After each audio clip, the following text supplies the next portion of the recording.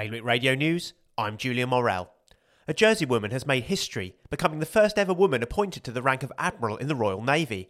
Commodore Jude Terry, who has served in the Navy for nearly 25 years, has been promoted to Rear Admiral, becoming the most senior woman ever given the role in the service's centuries-long history. The impact of COVID on Guernsey's public finances has been broken down in the latest state's accounts.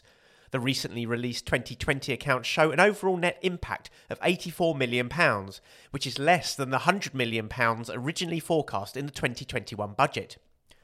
Jersey's government is due to release its much-anticipated classifications for international travel today, set to resume on Friday, but one minister is warning them to be cautious in their approach.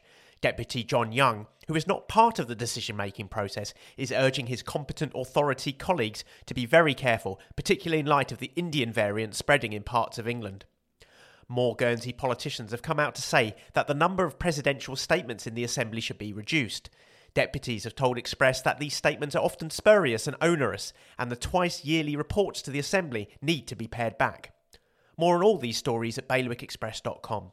Today's weather, mostly cloudy but bright, with just the smallest chance of a light shower early afternoon. Sunny spells increasing from late afternoon. A top temperature of 14 degrees. Bailiwick Radio News.